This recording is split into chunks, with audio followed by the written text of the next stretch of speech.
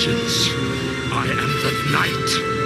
I am Matt Lazowitz, and welcome to this week's episode of Bat Chat with Matt and Will, a Batman ranking podcast, where each week my co-host Will Nevin and I dig into 3 Batman stories, discuss them, and rank them on our big board, thus creating a giant list of Batman stories from best to worst. Will, what is going on tonight, my friend? Matt, we've been doing this for 763 episodes now. And so I want to take a moment to just kind of reflect. I want to go all the way back to the beginning with 1, an old bit, and 2, looking at our rules and thinking about how we might change them. First rule is that this is a League of Shadows podcast.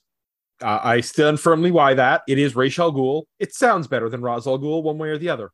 It does. We feel like members of a special club. Second, and this one's on me. This is part where I have failed, but I will endeavor to do better. I'm going to try to work in the word butthole in every episode, and I have fallen down on the job. I think I've only done about 658 episodes where I've said the word butthole. That will get better. But here's the thing that I think should be up for maybe some discussion tonight. Batman only has to make an appearance, and we have deviated from this a bit. And so I wonder, an addendum, an amendment, Batman or Gotham. I can definitely go with that because there are going to be Robin stories, Nightwing stories, Catwoman stories that don't actually have Batman, but are quality stories that we should discuss. And I feel like Gotham is as central to the Bat mythos as Batman himself.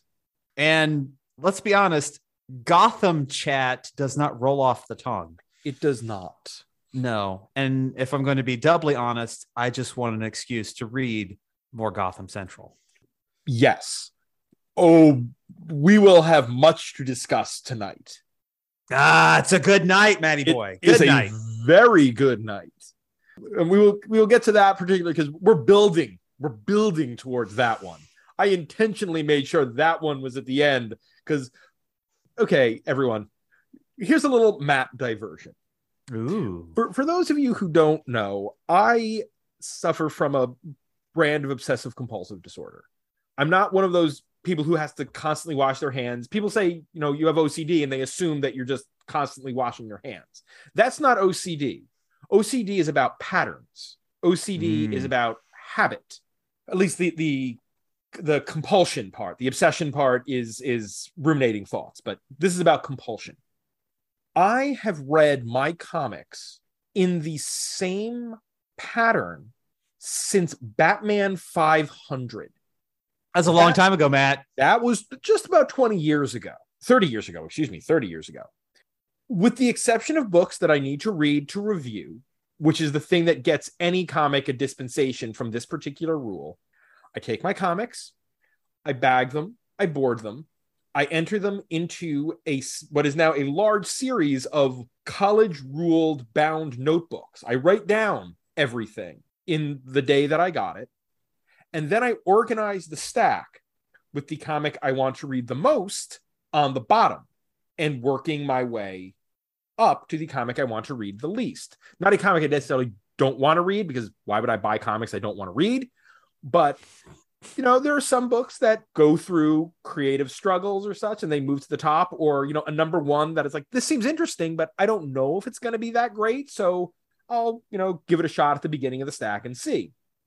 What this means is the way I usually try to load these episodes is in a similar way. I like to build towards the best story, unless it's a Patreon request where I try to start with the story that the patron requested. But that's a little view into the insanity of my mind. Fun, isn't it? It works quite well. Yes. I also had a bad habit for many years when I had a car that didn't have the that sound when you don't turn the headlights off when you get out of the car, to check the headlights on my car 4 times a night just to make sure that I turned them off after once being stranded in a parking lot in the middle of a blizzard because I'd forgotten to turn the headlights off on my car that morning. Yeah. So, powerful drug. OCD, powerful drug.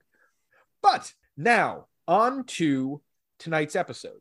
So, this theme originally came up when it looked like the upcoming Batman the Caped Crusader animated series was dead in the water.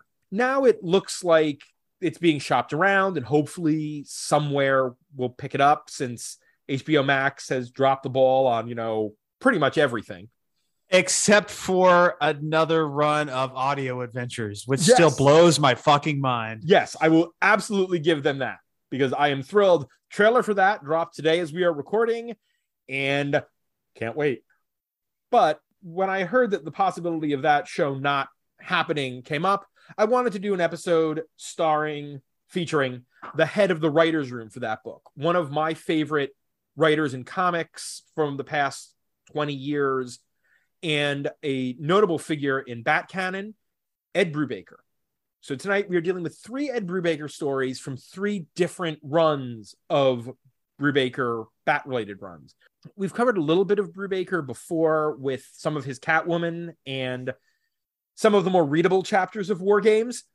But this week we're going full Brubaker with 3 different stories. The first is actually his first Batman story, Fearless. This is Batman Volume 1, numbers 582 to 583. The writer is Ed Brubaker. The pencils are by Scott McDaniel, inks by Carl Story, colors by Roberta Tuis and Wildstorm FX, letters by John Costanza, and edited by Bob Schreck and Frank Berrios. The cover date is October to November of the year 2000. Jeremy Samuels, an old friend of Bruce Wayne and ally of Batman, is released from prison, and Batman wants to believe he has reformed. But Samuels is haunted and still has a death wish, leading him on a collision course with the Dark Knight. So, as I said, this is Brubaker's first main Batman story, his first run on Batman. I had thought he had actually written some Batman before that. I thought Gotham Noir predated this, but it doesn't. This is actually his first run, his first issue of Batman. I assume he got the gig thanks to some of the work he'd been doing at Vertigo, specifically a miniseries with Michael Lark, who we'll come back to later tonight, called Scene of the Crime.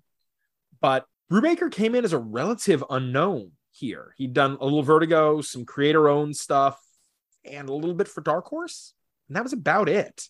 The Tom King of his day, as it were. Although Tom King had more critical success. True. There are some pluses and some minuses to this story. To start out with, I like Scott McDaniel as an artist in general, but I don't feel like his style, his really kinetic, really wild, energetic style works with Brubaker's stories specifically. Yeah, and for whatever reason, I thought the second issue did a better job on this than the first. There's just a slight difference, and I dislike the second better when it or dislike the second less when it comes to this art. But the inks, man, are just, it's too much. They're too thick. It's too dark. It's too messy.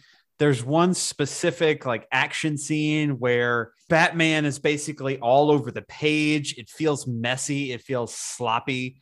None of this feels like a very serious artistic, kind of expression. The tone definitely feels out of place here as compared to the kind of the substance of the story. And this is McDaniel. This was his promotion. He'd been drawing Nightwing for a number of years, and he got bumped up to the bigger leagues right after No Man's Land. And he was working for those first 8 or 9 issues out of No Man's Land with Larry Hama on scripts. We'll get to Larry Hama's Batman. Listen, Larry Hama is a legend. His G.I. Joe is supposed to be great. I'm not a big G.I. Joe guy, so I can't speak to it too much. His Wolverine varies, but is generally pretty darn good. His Batman was not. Oh, his Batman was way too quippy. It was a very 60-60 kind of constantly talking Batman. That doesn't work so well. And it worked. At least McDaniel's art fit that tone better. I could see that, yeah. And McDaniel is on for most of Brubaker's run. There's one notable issue that we'll eventually get to as part of Bruce Wayne Fugitive, which is an early Brubaker and Phillips. That's a good issue. That's a good issue. The second, I have three major quibbles with this story, which is in general a decent story. This isn't a bad comic, but there are three things that jumped out at me right out of the gate that were like, yeah, this is clearly a writer finding his legs early in his career and early with a character. Number two, there's a little bit of Ghostmaker syndrome with Jeremy Samuels that sort of retconned in, oh yeah, he was Bruce Wayne's security guy and good friend, and he was Batman. He worked with Batman, and we've never heard of him, even though he went through all this and has been in jail for 5 years. And Bruce has been holding out for hope that he'll come out and get his life back. I mean, I understand that, there are going to be stories that we didn't hear about because we don't follow Batman everywhere. But a character who is presented with this much import to Bruce, it feels kind of forced. Not as forced as Ghostmaker, but still kind of like, oh, that's right out of left field. Yeah, there are moments where Samuels definitely feels too familiar with Mr. Wayne. He calls him Bruce. I think in that workplace setting, he should definitely have addressed him as, Mr. Wayne. They could have been professionals. He could have had a fondness for him, but let's not pretend that they were close friends. See, that's one of the things I have to go back and I have to read more, or remember better, more scenes of Bruce with Wayne employees. I know there have been times where he's said to Wayne employees, call me Bruce. But I think we needed more of them together as friends, or see them spend time together off the clock to establish why there was this connection. And it's all too convenient for that one flashback to be, oh, I remember him that one time telling me he'd just go crazy if he lost his family. Come on. That's pretty, right on the nose. And also for a guy to say, oh, I did my research and I saw that your parents had been brutally murdered. Come on. This is a thing that everybody in that world knows. There have been biopics about the Waynes, unauthorized biopics, unauthorized biographies. There was a whole joke about that on the new season of Harley Quinn, but I absolutely believe that there is the Thomas Wayne unauthorized biography, and not just the one from Cold Case, that one story we did. But this is such common knowledge. This is the Lindbergh baby. Everybody knows this happened. Who's going to be the first person to write a story about Bruce getting pissed off at a true crime podcast covering his parents? There's potential there, because the investigation could start getting a little too close to the secret. Let's call up somebody. Let's pitch it. Yeah. Yeah. I don't know. I not Tom King. Oh shit. This is what we do, Matt. This is now season 3 of Audio Adventures. Oh yeah. A podcast about a podcast, man. Yes, absolutely. That works. I'm all for that. Quibble number 3, before we will discuss the plus sides here. Quibble number 3 is our big bad, Zeiss, who doesn't get a name until the last page of the book. Zeiss is a poor man's Prometheus. They have the same basic power set. Prometheus, created by Grant Morrison, is a guy who has this helmet that lets him download the moves of all the greatest fighters in the DC universe. He is also expressly an anti-Bat. He's a guy whose parents were criminals, who were shot by the law, and now is a supervillain. Zeiss is a guy who has crazy goggles that let him download the moves of every person he sees fight, and thus can counter their moves. Now, granted, Zeiss being a poor man's Prometheus is saying something, because Prometheus is a poor man's pretty much everything. He was created by Morrison to be a great character, and even they undercut this by him being taken out in his first appearance by a nut shot from Catwoman with her whip. Ouch. Yeah. Oh, yeah. It hurt. And in his second appearance by Batman uploading Stephen Hawking's condition into the helmet. I could see how that would fuck that guy up. Yeah, a little bit. But he was never this big threat that he was made out to be. And Zeiss is just a lesser version of that character. Let me get this down in my brain, at least. So what was your first quibble?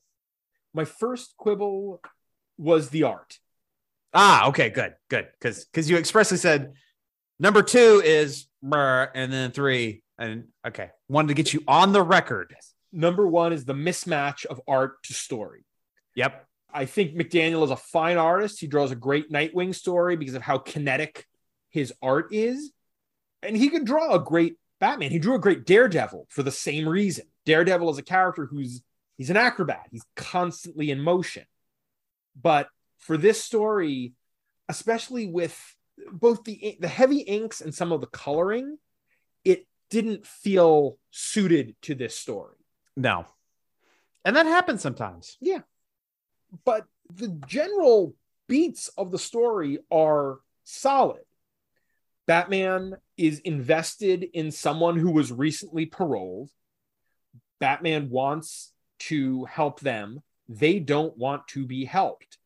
They throw in with some criminals and shit goes bad from there. The core of that story is a good story. And part of this, I think, is the real strength of Brubaker, and it's a through line through all of these stories.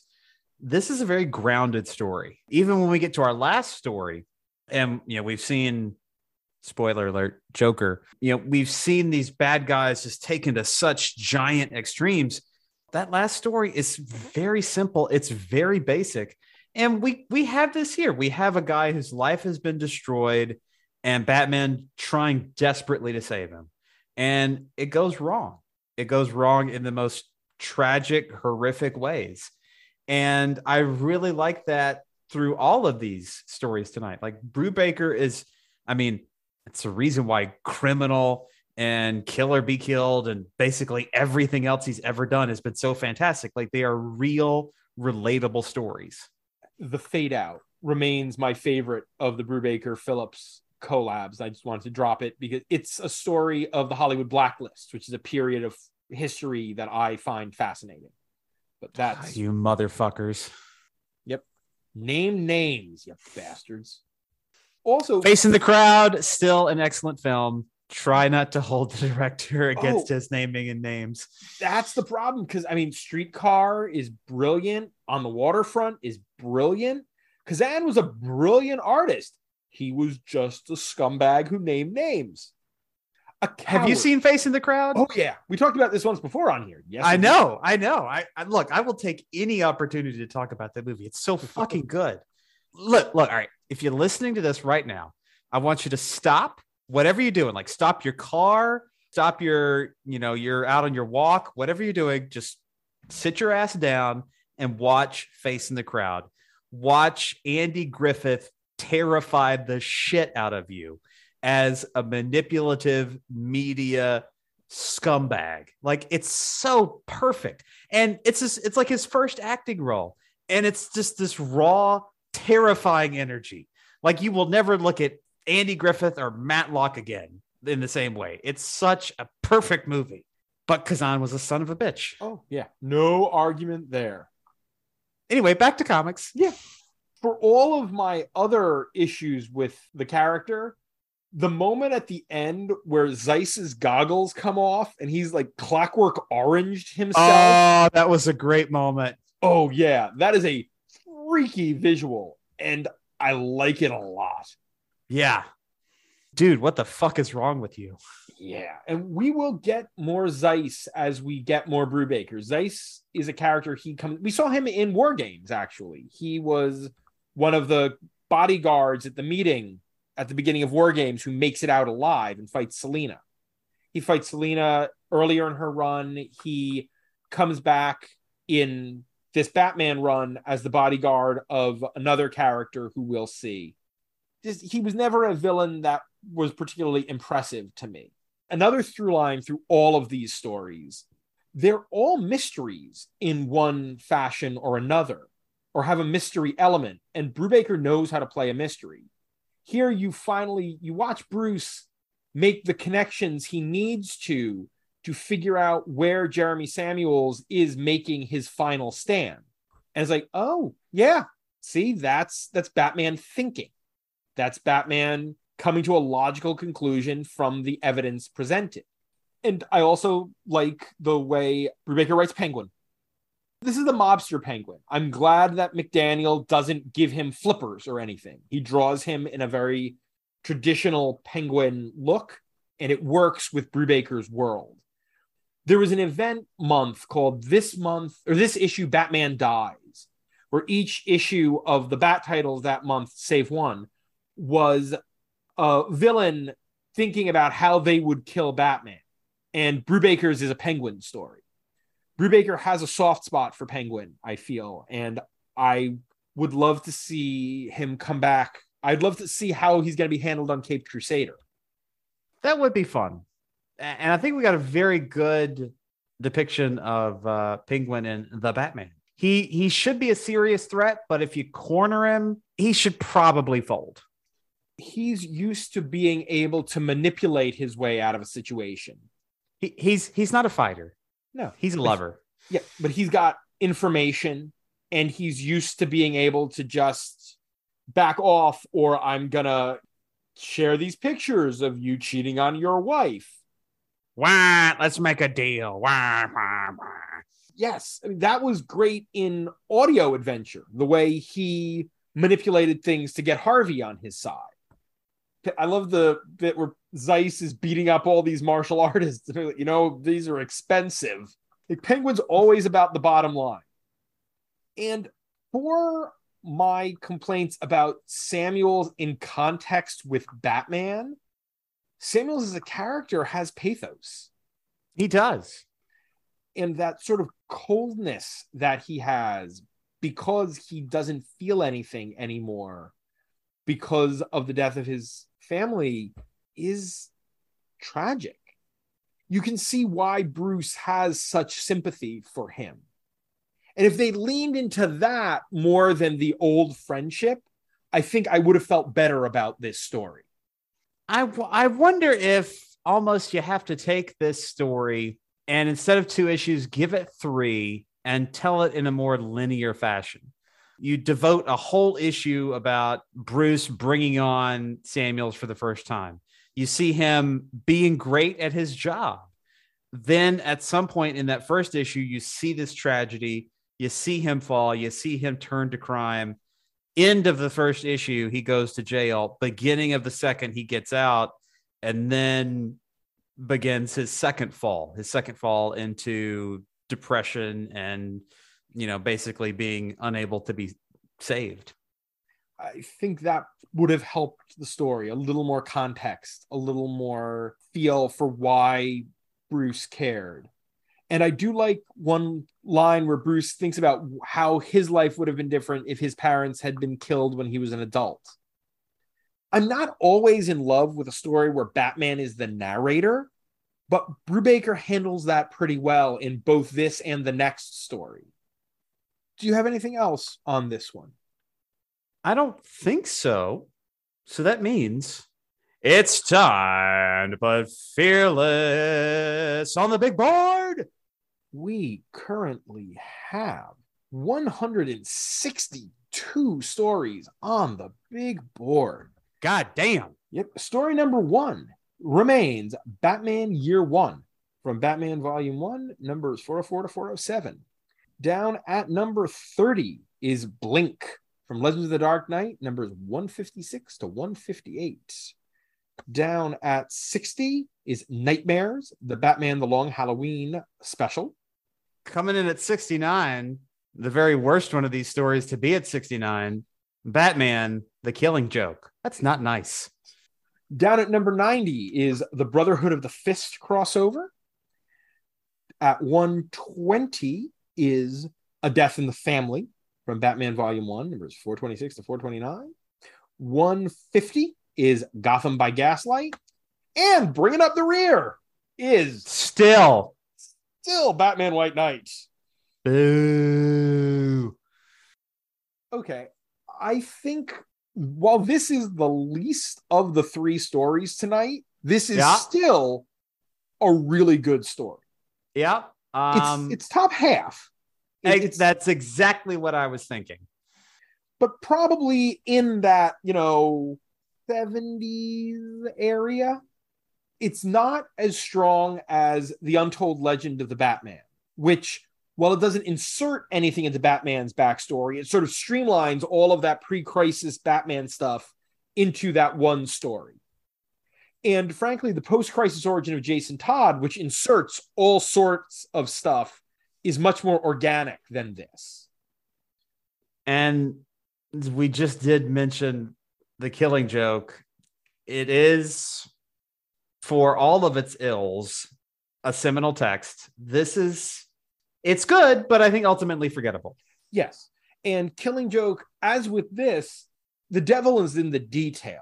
The core of this and the core of The Killing Joke are both very good. The problem with Killing Joke is that all the stuff around that, one bad day, Joker trying to break Jim Gordon, all the problems are with the details, not with the concept. And the art is not so off as to drop it into bad territory, which is what we basically have at 95 with Injustice and 97 with I Am Batman. The art here is not bad. It just, as we've said, doesn't work for this story. So it's got to be above Injustice at 95.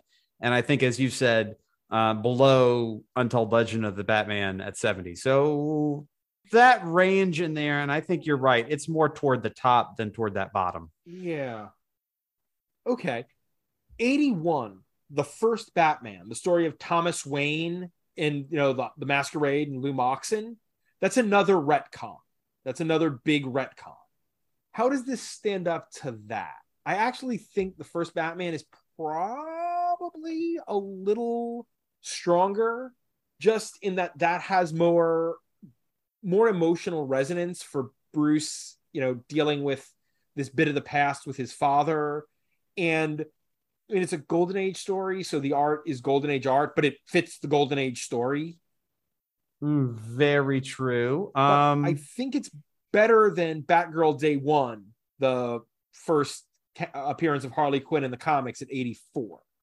Yes. And remind me, Superman 76 That's at 82. First meeting of Batman and Superman. They're on the boat. The guy with the diamonds in the gun. That was a delightful little trifle. Yes. So I think this is either going to be the new 83 or the new 84. So so the only story in between Mightiest Team in the World, that's Superman, and Batgirl Day One is Batman Year 100. Batman Year 100 is big and wild. It's another, crazy book, but it is a little more all over the place. This story, my problems with the retcons and such, it gets in, it gets out, and it tells its story in 2 issues.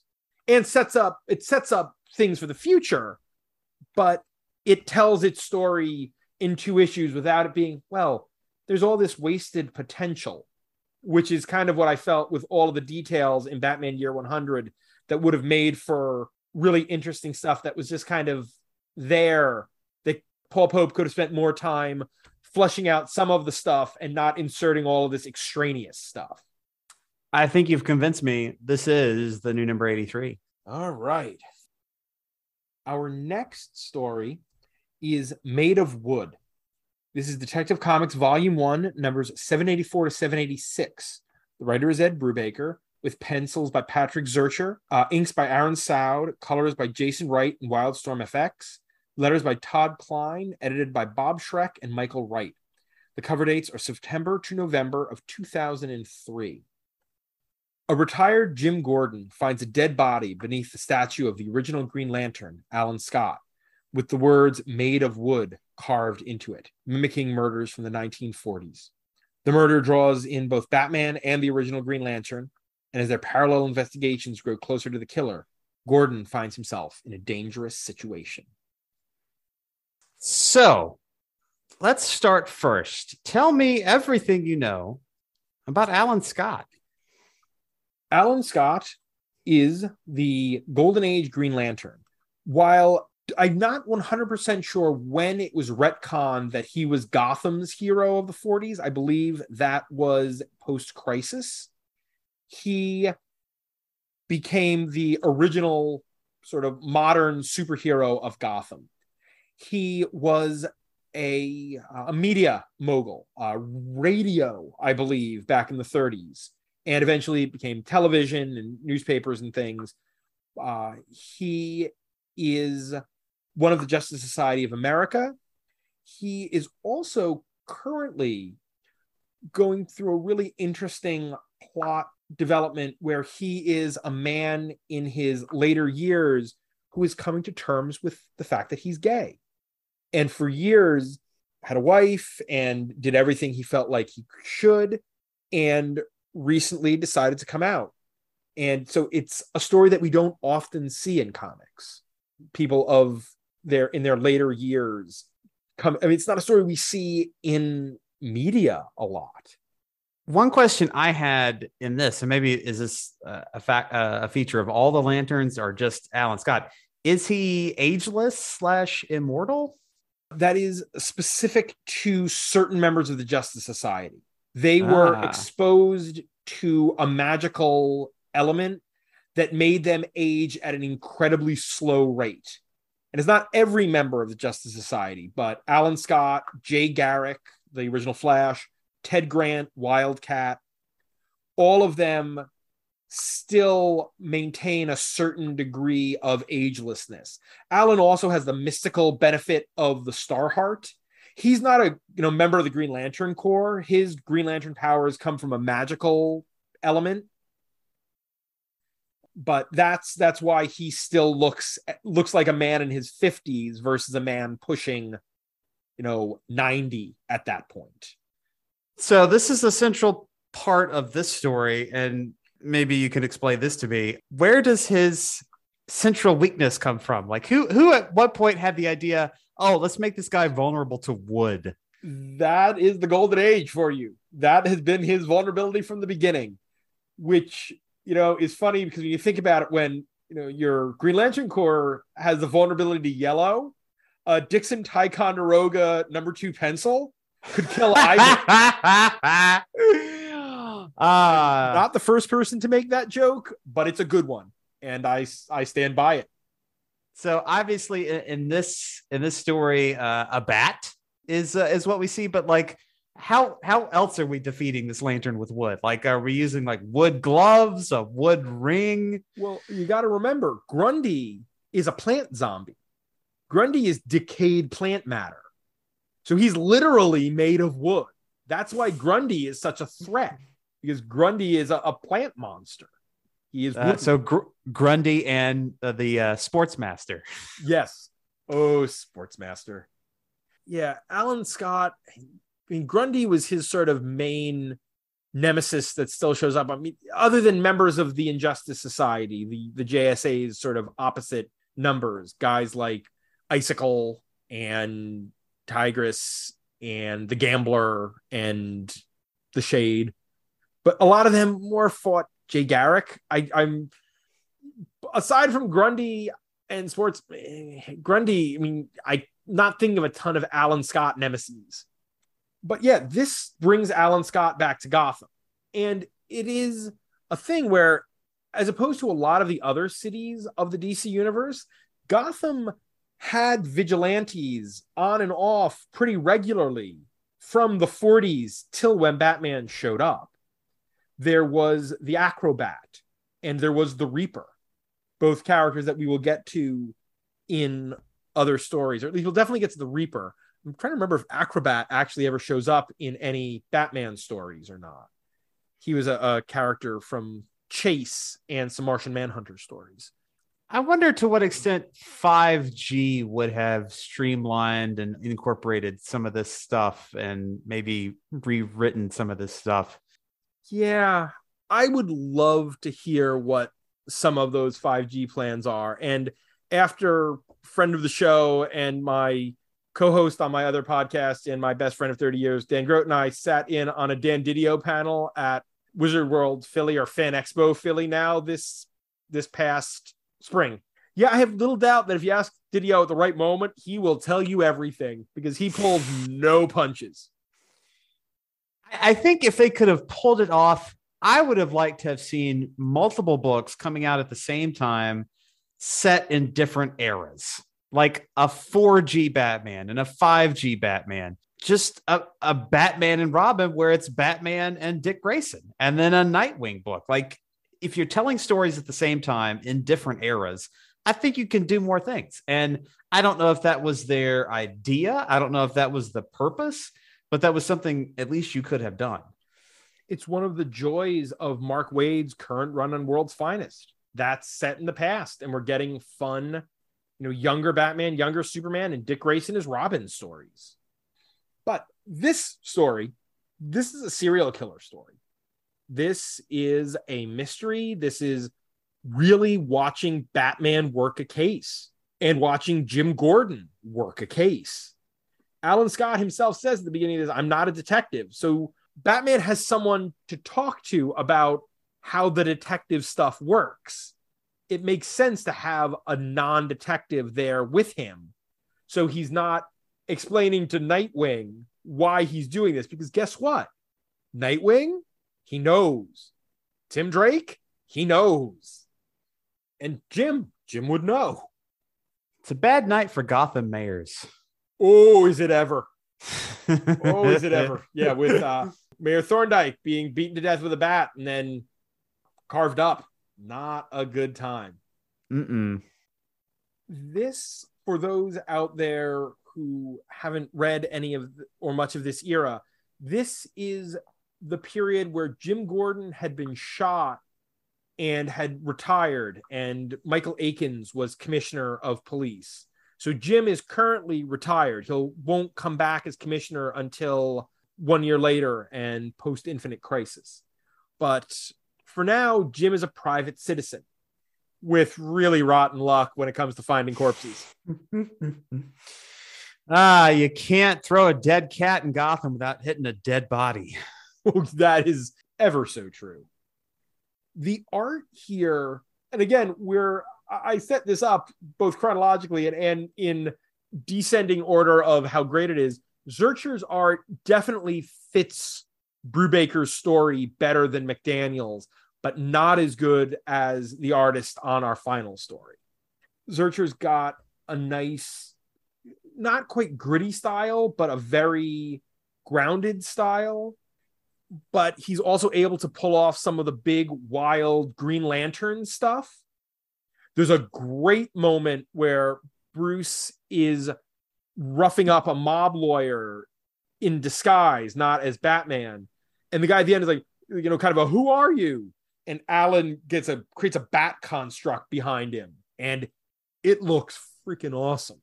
Now, there were some odd story beats in this. You talking about beating the guy up in costume, where he tries to infiltrate, I guess, the homeless camp.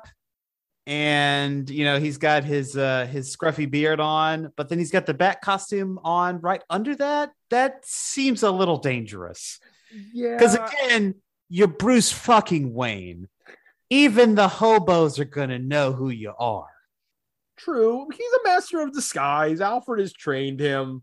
And think about, if you're not expecting Bruce Wayne, if he's got, a fake beard and some dirt, this is not the place you'd expect that person. I have run into people who I know out of context, and it can throw you. If I see a coworker of mine at the sex shop, I'm still going to know it's a coworker, Matt. Okay. I will give you that. Just kidding, folks. I order all that stuff online. I can see where you're coming from on that one. But I think generally the beats in this are really, really good. The Made of Wood killer there's a logical, or as logical as any homicidal maniac's reason for why he's killing. And the clues work. It's not completely play fair. This isn't designed to be a play fair mystery, but you can follow the steps. Speaking of play fair, I still can't get over how good Batman's casebook was from a couple of weeks ago. And I really wish like there was somebody who would take on a Bat title with the idea of, I'm going to write mysteries that people can try to solve, and I'm going to write it with clues. And like, that's going to be the whole pull of this book. But okay. Yeah, you're one second. Sure. This is not a Batman comic, but if you want a comic that is Playfair Mysteries, there is a series from the 80s called Maze Agency. And it's Mike Barr, who wrote My Beginning and My Probable End, Doomsday Book, Fear for Sale. Every issue is a one-off Playfair mystery. And it is coming back from Scout Comics with new issues in the not too distant future. And I am super friggin' excited for this book. But nonetheless, back to this book, there's some great moments in here. I especially like when Bruce and Alan are looking for Gordon, who has at this point been taken by the modern Made of Wood killer. And Bruce describes how detection works, that you put the clues together and you come up with a story. You imagine how it all fits together. And Alan's, what if you imagine wrong? And Bruce's gives him this look and says, I'll let you know if it ever happens. And it's just like, oh, I like a Batman who can occasionally be a little wry and a little full of himself because, he is the world's greatest detective. I was just looking at Batman's list of possible suspects. Yes. And there are little nuggets in there, right? We get a William Finger. Yep. There's Englehart. Yep. What can you read them all? Because I of course, I took a photo of it on my phone so I could reference it and left my phone in the other room. Way to go. So there's Jack Schiff. Yep. Schiff was a Golden Age creator. The name we assume is going to be William Finger.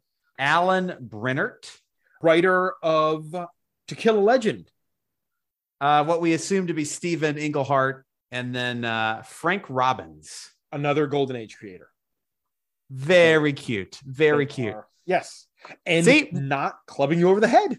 Exactly. We don't have to name landmarks on every page for all of these guys. Yeah, and Brubaker and Rucka do it in the next story when we'll get to it. But there's a whole litany of locations. And not everyone, but a couple of them are. I'm sure there's a Finger in there. There's a few of them that are listed in there. They're like, oh, well, that's clever. But it's not like, hey, let me make sure everyone is something that is an Easter egg. The Paul Dini skating rink. The Dixon Docks. But yeah, I like the ultimate conclusion of this as being basically a family vendetta. Guy loses his shop, unfortunately has a problem with mental illness, and then his grandson takes up that same vendetta. And it's logical in that, well, mental illness can run in families. It can be hereditary.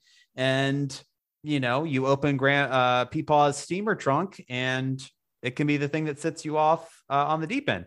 I do have one question I could not figure out for the fucking life of me.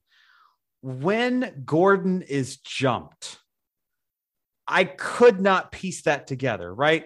So he thinks he's talking to the super of one building and he says, oh yeah, the super's in that apartment down there, which was not the apartment that was listed on the door. And he goes there and there's a note that's like, hey, come find me in the super's office. Like, I didn't understand it at all. Okay. Gordon is looking for the grandson of our possible original Made of Wood killer. Francis Sullivan, grandson of Seamus Sullivan. Ah, so Irish it hurts. Yep. Gordon rings Francis Sullivan's bell, does not get an answer. Gordon then rings the bell for the super's office. Super comes out says, oh, you're and Gordon tells him he's looking for Sullivan. The super is like, oh, he's apartment 1G. Gordon walks down to 1G with the super trailing him. And on the door is a note. Can't find me here. Come to the super's office because he's the super. And before Gordon realizes it, oh shit. And then Sullivan cold cocks him with a pipe wrench. I still think like his name would have been on the door and that would have been the apartment that he was looking for. And I'm just going to have to let this go because I can't think about this anymore. Yeah, I mean, it's one of these things that it made sense to me. So I can't figure out the angle where it doesn't make sense because it makes sense to me. This is something you see often, by the way, working in IT. When people can't figure something out, it's like, but it's there. It makes sense. That's how it works. And I can't figure out without them showing me step by step what they're doing that is wrong, why it's not working for them. Because for me, it's second nature to just do it right. Not that you're doing anything wrong, but that's sort of a similar thing. I like the use of Oracle in this story, both as useful, helping Batman with the case, and then as the daughter of Jim Gordon, who is stressed when Dad doesn't come home while he's been out, obviously investigating a murder. And then there's that nice panel where Gordon is reflecting on his stabbing ? His shooting. And, he's walking with a cane at this point, right? Yes. And he reflects for a moment, well, it could be worse, right? And there's that picture of Barbara in the chair. Yep. At their wedding. And next to that, the photo of Sarah, his deceased second wife, who gets referenced in the next story too, because that was a big thing at one point before, the New 52 made all of that disappear for a while. Grumble, grumble, grumble. Yeah, we'll get much more Sarah as we do more stories, especially in No Man's Land.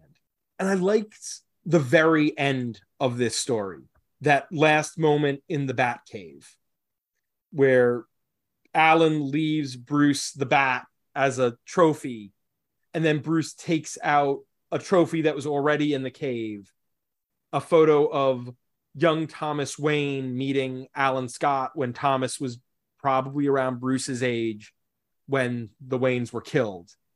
It's a nice moment and explains Bruce's sort of hero worship of Alan Scott. He's very much throughout the story talking about how Alan Scott is a hero, and at no point does he give him "this is my city," which he does to pretty much anybody who comes into Gotham.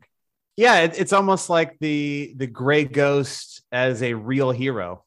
Yes, that is a great analogy for the way Bruce looks at Alan Scott in this story. And it's nice to have people for Bruce to look up to, because he needs some waypoints. He needs some guidance. He needs somebody to keep him on track. I've always felt like Ted Grant sort of serves that purpose. Wildcat, who was one of the guys who trained him and who is, the gruff trainer of heroes. I look forward to us doing some more Batman and Wildcat stories. Because he trained Batman, he trained Black Canary, he trained Catwoman. We saw him in that Catwoman miniseries in Sister's Keeper. He was there. That we did. I have a real soft spot for Wildcat, especially the two animated versions. In Justice League Unlimited, he's voiced by Dennis Farina. And in Brave and the Bold, that's very gruff. Yeah, and Brave and the Bold, it's Arlie Ermy. Who's that? Drill Sergeant from Full Metal Jacket. Oh, wow! Why did I not place that name? Yeah, he's invariably a drill sergeant in things, so he kind of fits as Wildcat, as the trainer of heroes. This is as much a Jim Gordon story as a Batman story, and I like that Jim is working different angles. This is two parallel investigations, and they're both coming at it from very different angles, and I like that. I like that it shows that Batman and Gordon, while they work together well, have different mindsets. And it shows Gordon as a competent investigator and detective in his own right, which I think is a good point that, the next story and the next series really drives home. Like, these are not just people in Batman's orbit. These are capable, confident intelligent people who are trying to navigate this really, really fucked up world. It's one of the things that makes Tynion's Joker so brilliant. The way he handles Gordon as a competent investigator in that book too. One more thing that I have for this story: how wild are these backups? Like the first one is the psychic who can see where stuff goes. Josie Mack, who shows up in our next story. Weird, man. Yeah, weird. She's a psychometric. That's the name of that. The technical name for that power, a touch tell. And then the dog catcher, which is friggin' insane. There's some great backup. I mean, Josie Mack, that's Judd Winnick and Cliff Chang. This run of Detective has On the Trail of Catwoman, the Brubaker, Cook, Slam Bradley backups that lead into Brubaker's Catwoman series during Ruka's time on Detective when they were doing the two stories. I love a good backup story. I love a good backup story. The problem is you only got a 50-50 chance usually whether the backup's going to be any good or not. Yeah, and my poor brain can't remember the last thing I read, last month. And so I invariably am disconnected when I get to the good backup. That's the problem. There's a really good Gordon story right now that just finished as some backup. Tech. It's the one running in Tech. It's the creators of Arkham City. It's Spurrier. Waters. No, it's Danny who did the art, and it's Spurrier on story. So it's half the team of Arkham City because it's Danny on art. Looks good as fuck, and yet I can't keep track of where it's going or where it's been. It's also putting out its clues slowly.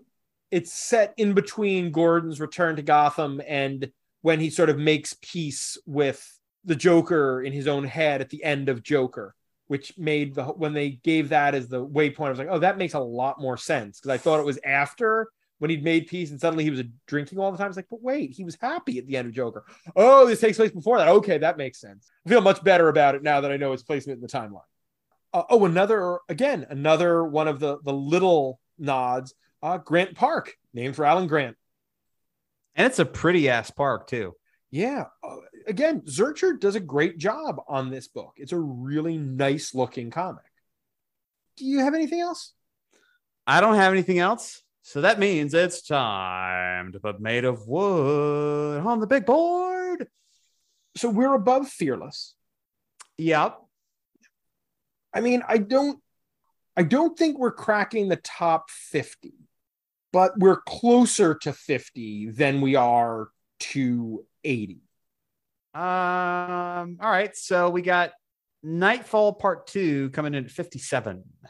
This is better. This is more streamlined. This tells a solid story. The art is good throughout. I think this is probably above that. I think Blood Secrets at 54 is a more satisfying conclusion. Yes.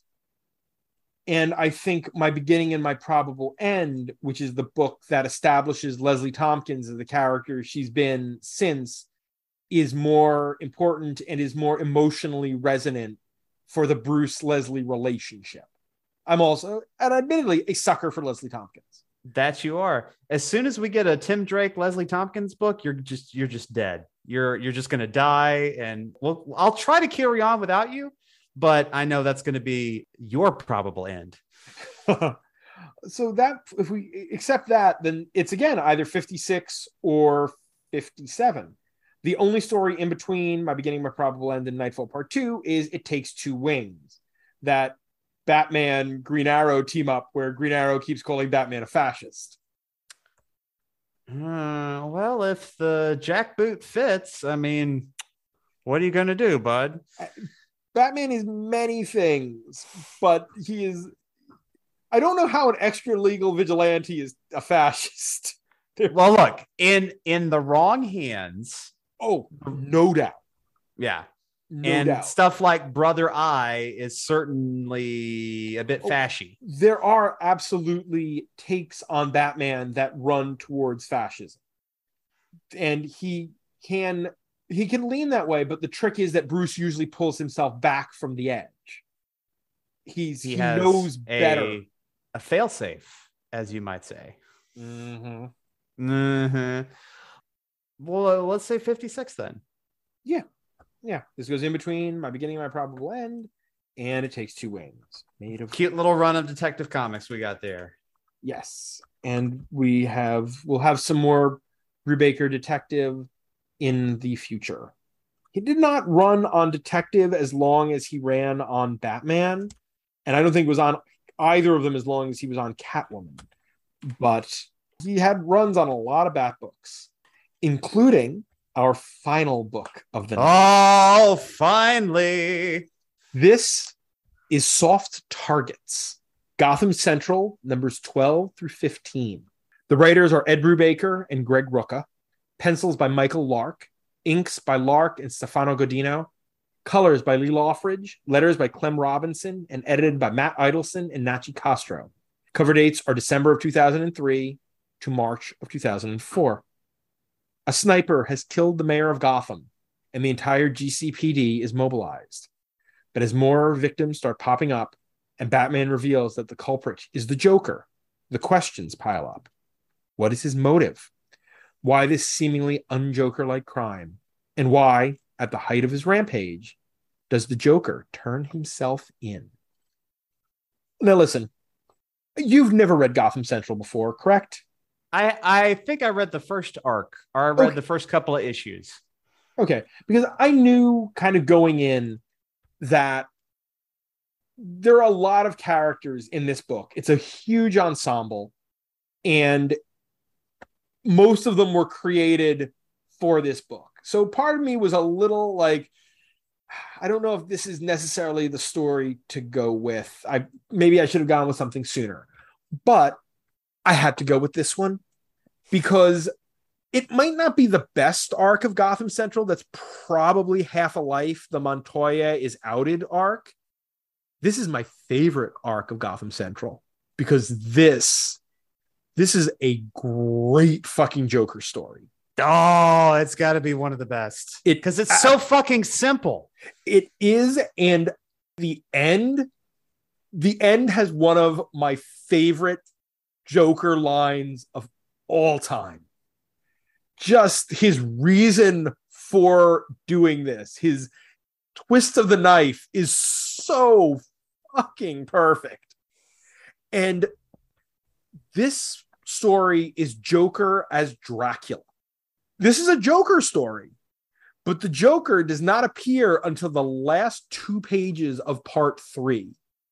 The Joker is not in this story a ton, but you feel his menace from the minute anybody figures out that the Joker is involved.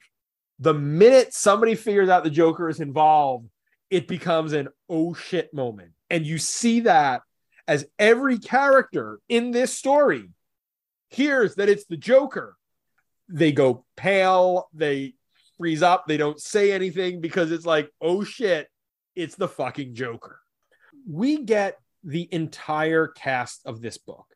Theoretically, this book worked in alternating arcs, with Rucka writing one arc, Brubaker writing one arc, and then them doing an arc together. Rucka's arcs were the day shift, which was Montoya and Allen and Maggie Sawyer, and Brubaker did the night shift, which was Probson and Driver and Josie Mack and various other characters. What a cool fucking concept. Yeah. And so the first arc, issues 1 and 2, were both of them. Then you had, I believe, 3, 4, and 5, which was a Brubaker arc. Then 6 through 10 is the Montoya Half a Life arc. 11 is a one-off, and then you get this, which is them coming together again. And, you know, for a book where you might not know the entire cast that well, every one of these characters has a voice. Yeah. And by the end of this arc, even if you don't 100% know all of these characters, you have a feel for them. And you can feel for them. You feel for Driver and his romance with Detective Chandler and them trying to navigate that. Montoya and Allen, I mean, they're established properties. So is Maggie Sawyer. But Probson, who's pissed that Sawyer came in over him. Sarge, who's the good old lovable sergeant. Oh God, there's so many freaking characters in this book. Stacy. I love Stacy. Stacy is a great concept that, legally speaking, the GCPD can't endorse a vigilante like Batman. So they have to take someone who works in the bullpen, a non-police, to flip the bat signal. So legally they have cover. It's just an anonymous concerned citizen who just does that stuff. Right. I think that's a great little bit that they added for this book. You get hints of Jim Corrigan, not the Spectre, the other Jim Corrigan, who will become a major part of this book towards the end. The CSI Jim Corrigan, who is dirty as dirty can be. And this book could easily have been propaganda. But Brubaker and Rucka do not necessarily pull any punches about the fact that while none of our main cops are dirty, not all of them are great people. Lieutenant Probson happily takes a phone book to the Joker. Gleefully takes a phone book to the Joker. I mean, some of them are just assholes. And there's a real strain of anti-media amongst the police that we see in a few instances here that I don't think was meant to be viewed as the writers endorsing that and saying, see, reporters are awful. No, it's pointing out that these cops have a problem with reporters, and that's not necessarily a good thing because that's oversight.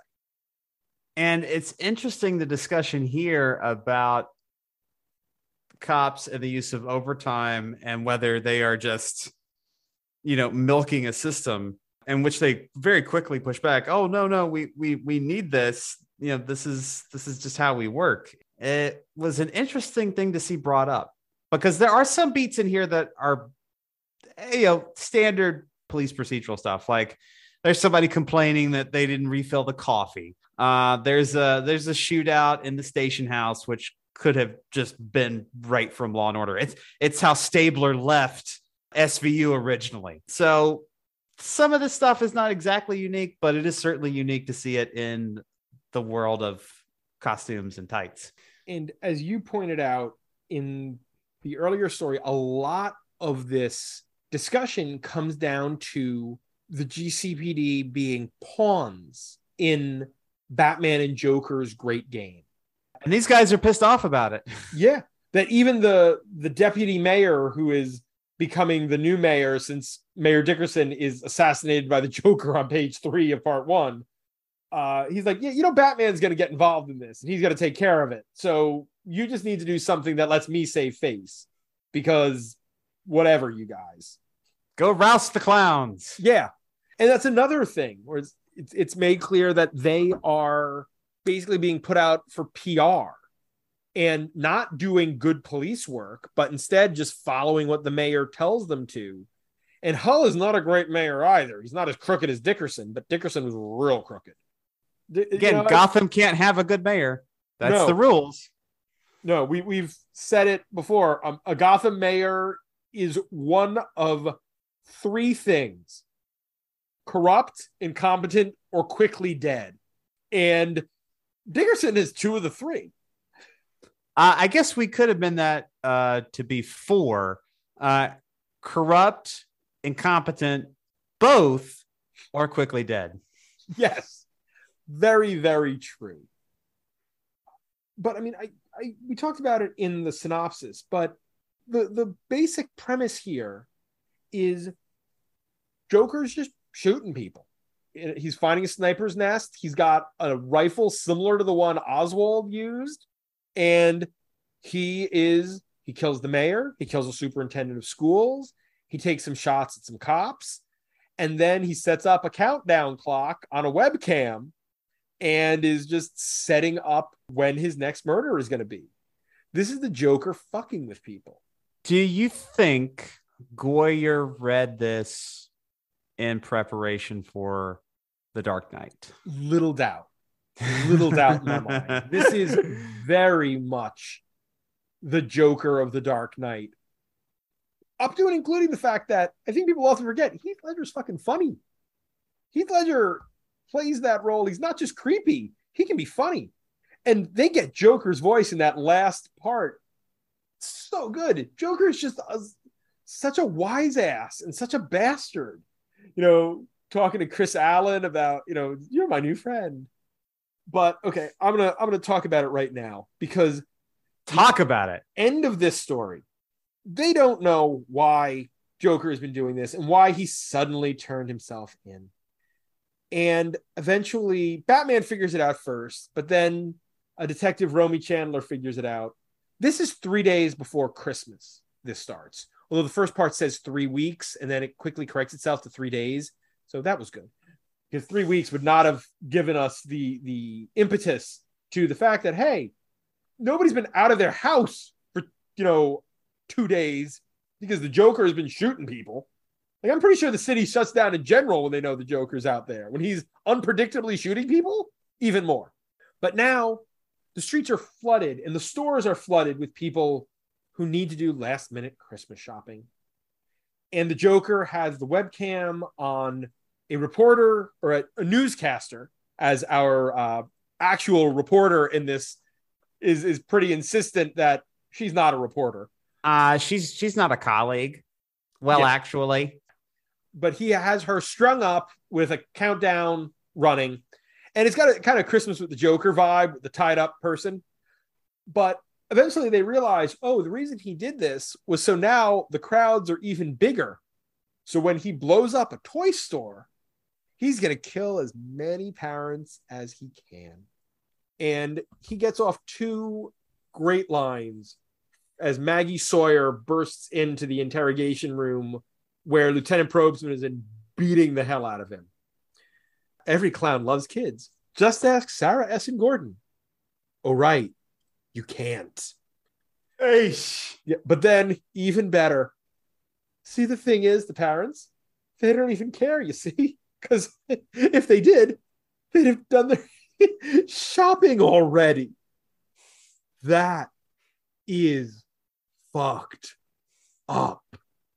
That is up there with that bit from Batman the Audio Adventure, which is now, by the way, for everyone out there, for season 1 is available fully to listen on any podcatcher.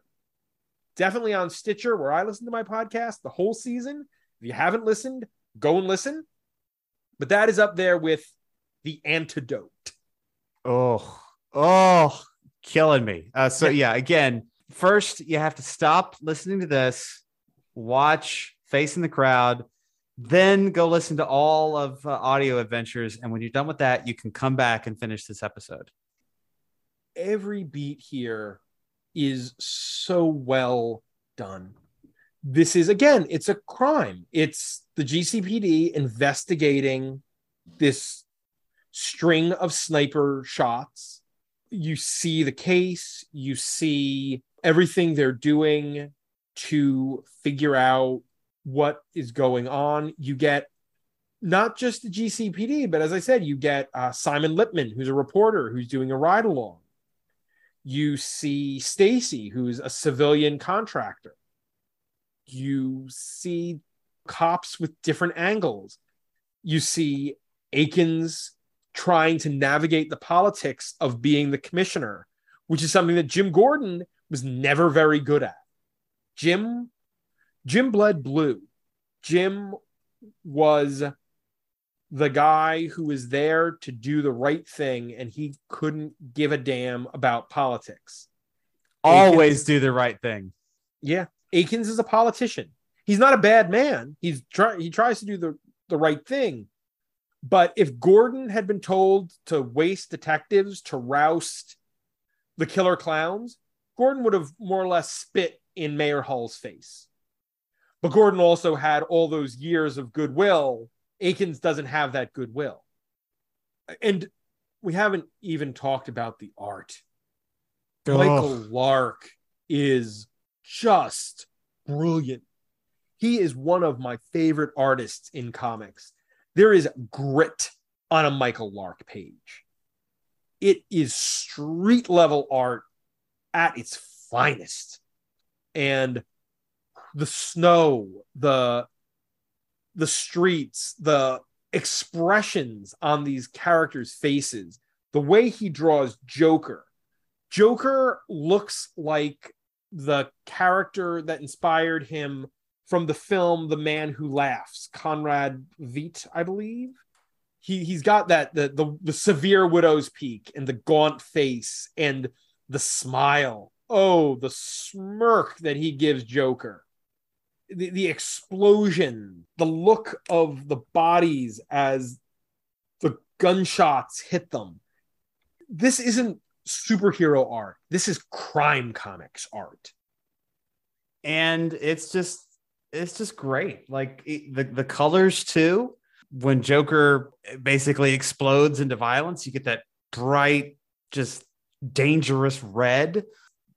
There is not one thing I didn't like, I think, in this story.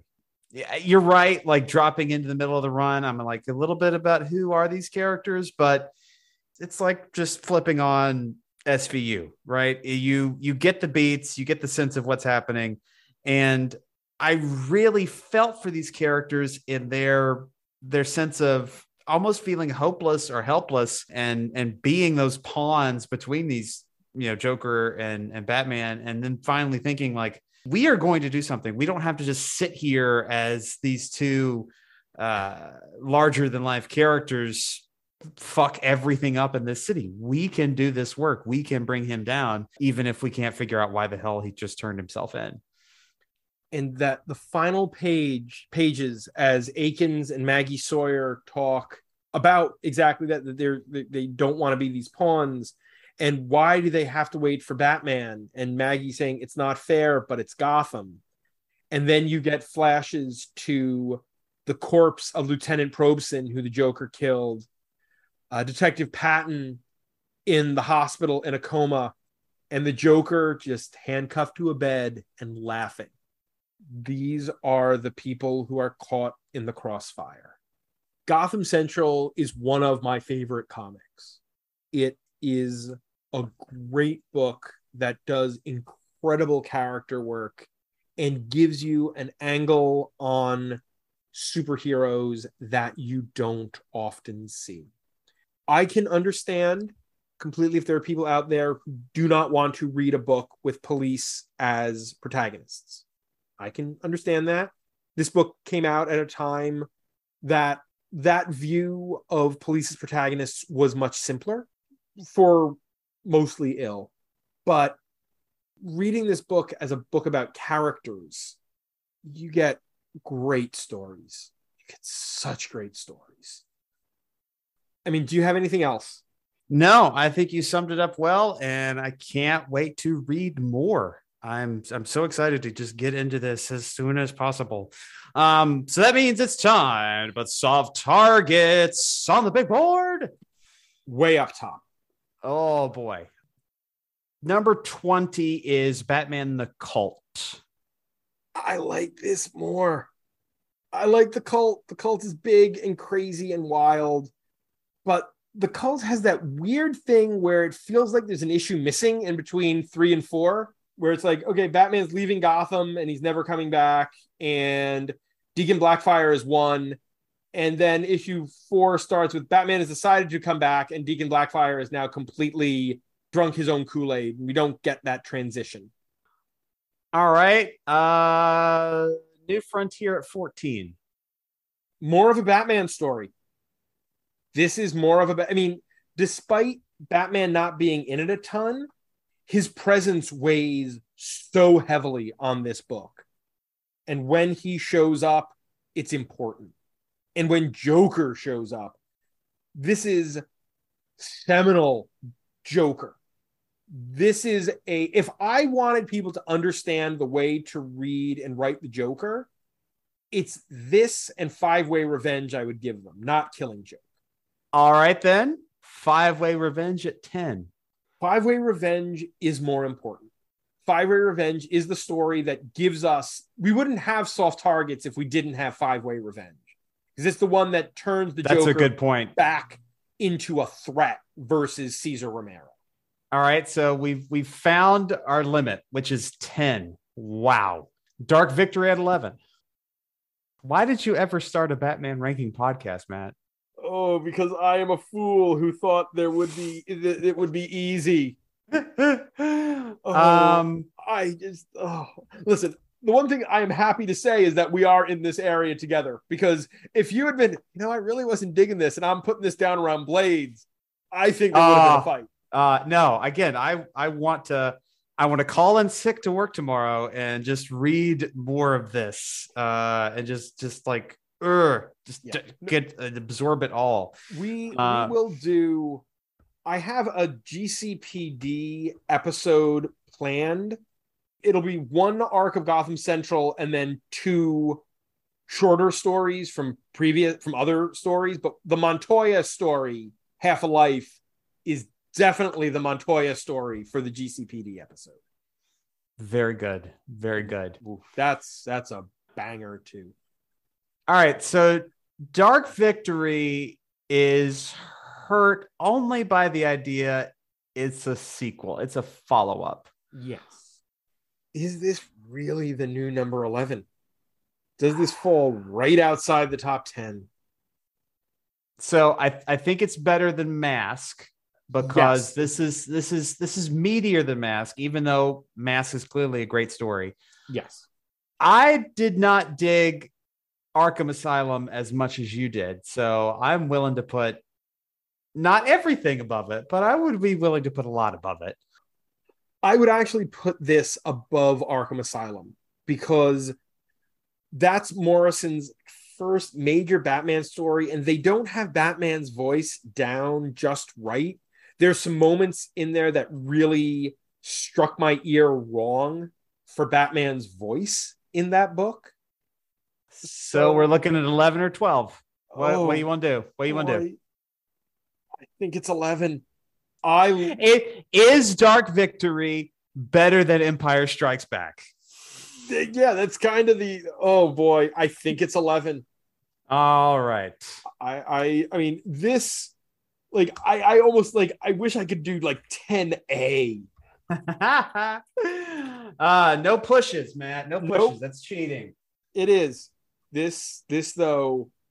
And everybody out there, you got to remember, I have to, update the big board on the CXF website, which means I'm going to have to go in and shift the numbers on everything now from 11 on down. And that's after just 2 weeks ago having to shift everything down from 15 with Garden of Earthly Delights. So this is going to take some time. But that's how good this story is, that I am willing to put in the work. And now Batman the Cult falls out of the top 20. Number 20 is Detective Comics number 500, To Kill a Legend. Yeah. I mean, we're now probably at, you've got to be a great comic, like a almost peerless, untouchable comic to break 30. At this point. And yet there are still things that are going to have to go in that top 20 somewhere. Tinian's The Joker. Yes. Got to be in there. It's recency bias, I know, but it's so fucking good. Oh, yeah. No, we are going to get there's plenty of classics that we have not gotten to yet that are going to, speaking of Brubaker, we have not done Brubaker and Doug Mahnke's The Man Who Laughs, his take on the first meeting between Batman and the Joker. Not sure if it's quite top 30, but it's high. This was a good night. Surprising what you can do when you have a good writer and you pick good stories from a good writer. Next week, let's see where we fall. Because next week, our episode will be dropping within the week of when DC is releasing its 20th anniversary edition of Hush. So we are going to be reading Hush as well as 2 other stories featuring the Riddler. And sneak peek, we're going to tie up a big narrative thread on this podcast here in a couple of weeks. We're going to read the sequel to Batman and Superman versus Vampires and Werewolves, which is not going to be in the top 20. No, that the question there is, will we have something in the bottom 5 again? Probably. Not to prejudge a book, but I don't think Batman versus the Undead is gonna wind up there in that top 10. No, I seriously doubt it. But we will reach that point thanks to our Patreon backers. So let's thank Dan Grote, June, conduit of outdated joke names, June, come on, Josh Wheel, Mrs. Abigail Hartbaum,